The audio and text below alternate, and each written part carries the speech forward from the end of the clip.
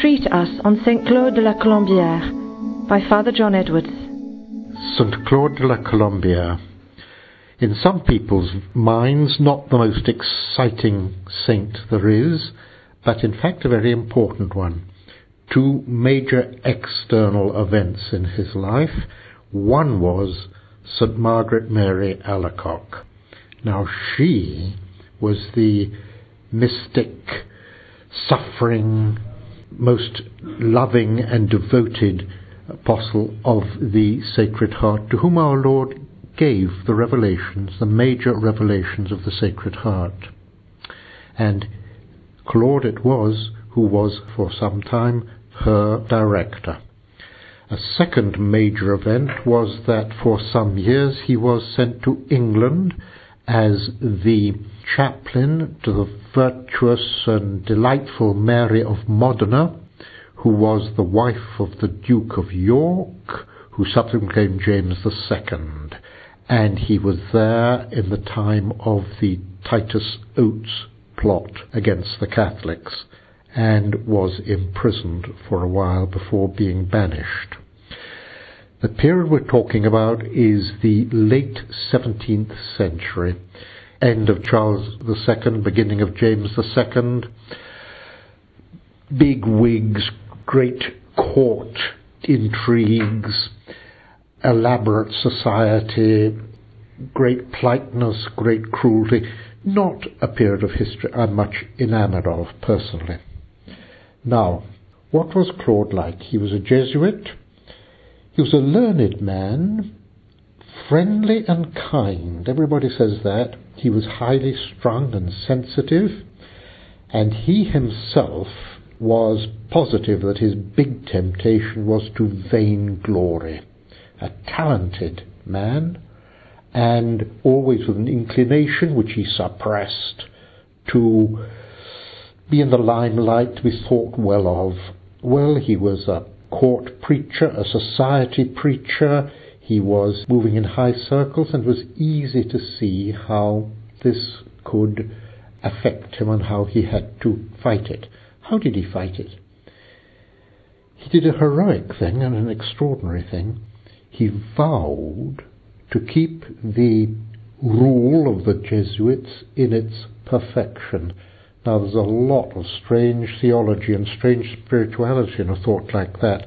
But it was a brave thing to do. He sought perfection in little things. And he guided his life in this sort of principle. One must live as if one were already dead and buried, as a man about whom no one thinks any more, a man who is nothing. Sounds a bit melancholy, but you can see what he's on about. He's trying to conquer this temptation of his. Now, confidence, that was the great message that he got from devotion to the Sacred Heart, from St Margaret Mary. Jesus really loves us. Jesus really thinks we're worth dying for. All that you and I associate with the Sacred Heart, it came to fruition, you might say, first through Margaret Mary, second from St Claude de la Colombière, who helped move it along, and one must say other eminent Jesuits too. Now, this. Can anyone think of a more amazing compliment? St Margaret Mary, in her revelations from Jesus, when she complained that she herself, being an enclosed nun, could not move forward devotion to the Sacred Heart, she is convinced that our Lord said to her, "I will send you my faithful servant and perfect friend, who will teach you to know me and to abandon yourself to me." Jesus said that of Claude de la Colombière. To be called by Jesus his faithful servant and his perfect friend, and then to be used to teach a saint to know Jesus and to abandon herself to him. What a compliment. And that compliment was made about Claude de la Colombière, and we should think very fondly of this great saint. Now, very rapidly, I'll give you an outline of his life. He was born in 1641, ordained in 1669. In 1675, he became the confessor of St Margaret Mary. In 1676, he was sent to England for Mary of Modena, and it was in St James's Palace, that in the Queen's Chapel there, that the first sermons in the world were given on the Sacred Heart. In England in penal times. In 1678, this villain Titus Oats and his associates started the tremendous Titus Oats plot, alleging great treasons on the part of Catholics, resulting in the death of many Catholics, resulting in the imprisonment of Claude de la Colombière. In prison he got consumption. In 1679 he had, after all, diplomatic immunity. He was sent back to France, and with his consumption he died pretty soon afterwards, in 1682. Now this is the big quote, in my mind, from Claude de la Colombière. He's writing to a dying nun.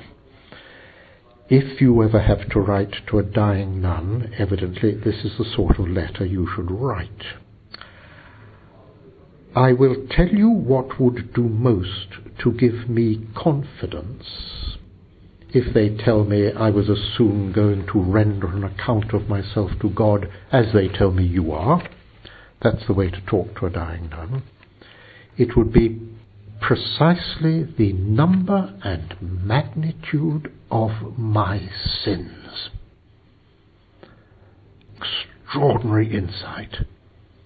You see, you and I, with repented sin, sins for which we're sorry, the mess in our lives for which we're sorry about, and have been forgiven by God, presumably in absolution, you and I, with all that, our lives have given greater glory to God than if we'd never sinned at all. Our emptiness has pulled down from God greater mercies than we would have had in the ordinary course of events, of his mercy and his love. It's the same thing that the priest says at the Easter Vigil around the Easter candle. O happy fault, O truly necessary sin of Adam, happy fault, necessary sin that merited so great a redemption. All the horrors in the world that there have ever been, and the cross of Christ, has resulted in a world that gives greater glory to God than if there be no sin at all. And Claude, I guess, is saying the same thing. I will tell you what would do most to give me confidence if I were soon going to render an account of myself to God, as they tell me you are. It would be precisely the number and magnitude of my sins. So we should thank Claude, if for nothing else, for those words, and for the implicit encouragement to sacramental absolution which it gives. And we should thank him for being the perfect friend of Jesus, so much so that he was chosen to help St Margaret Mary publicize and give, and to guide St Margaret Mary in the Sacred Heart devotion. 'Cause we're loved by you,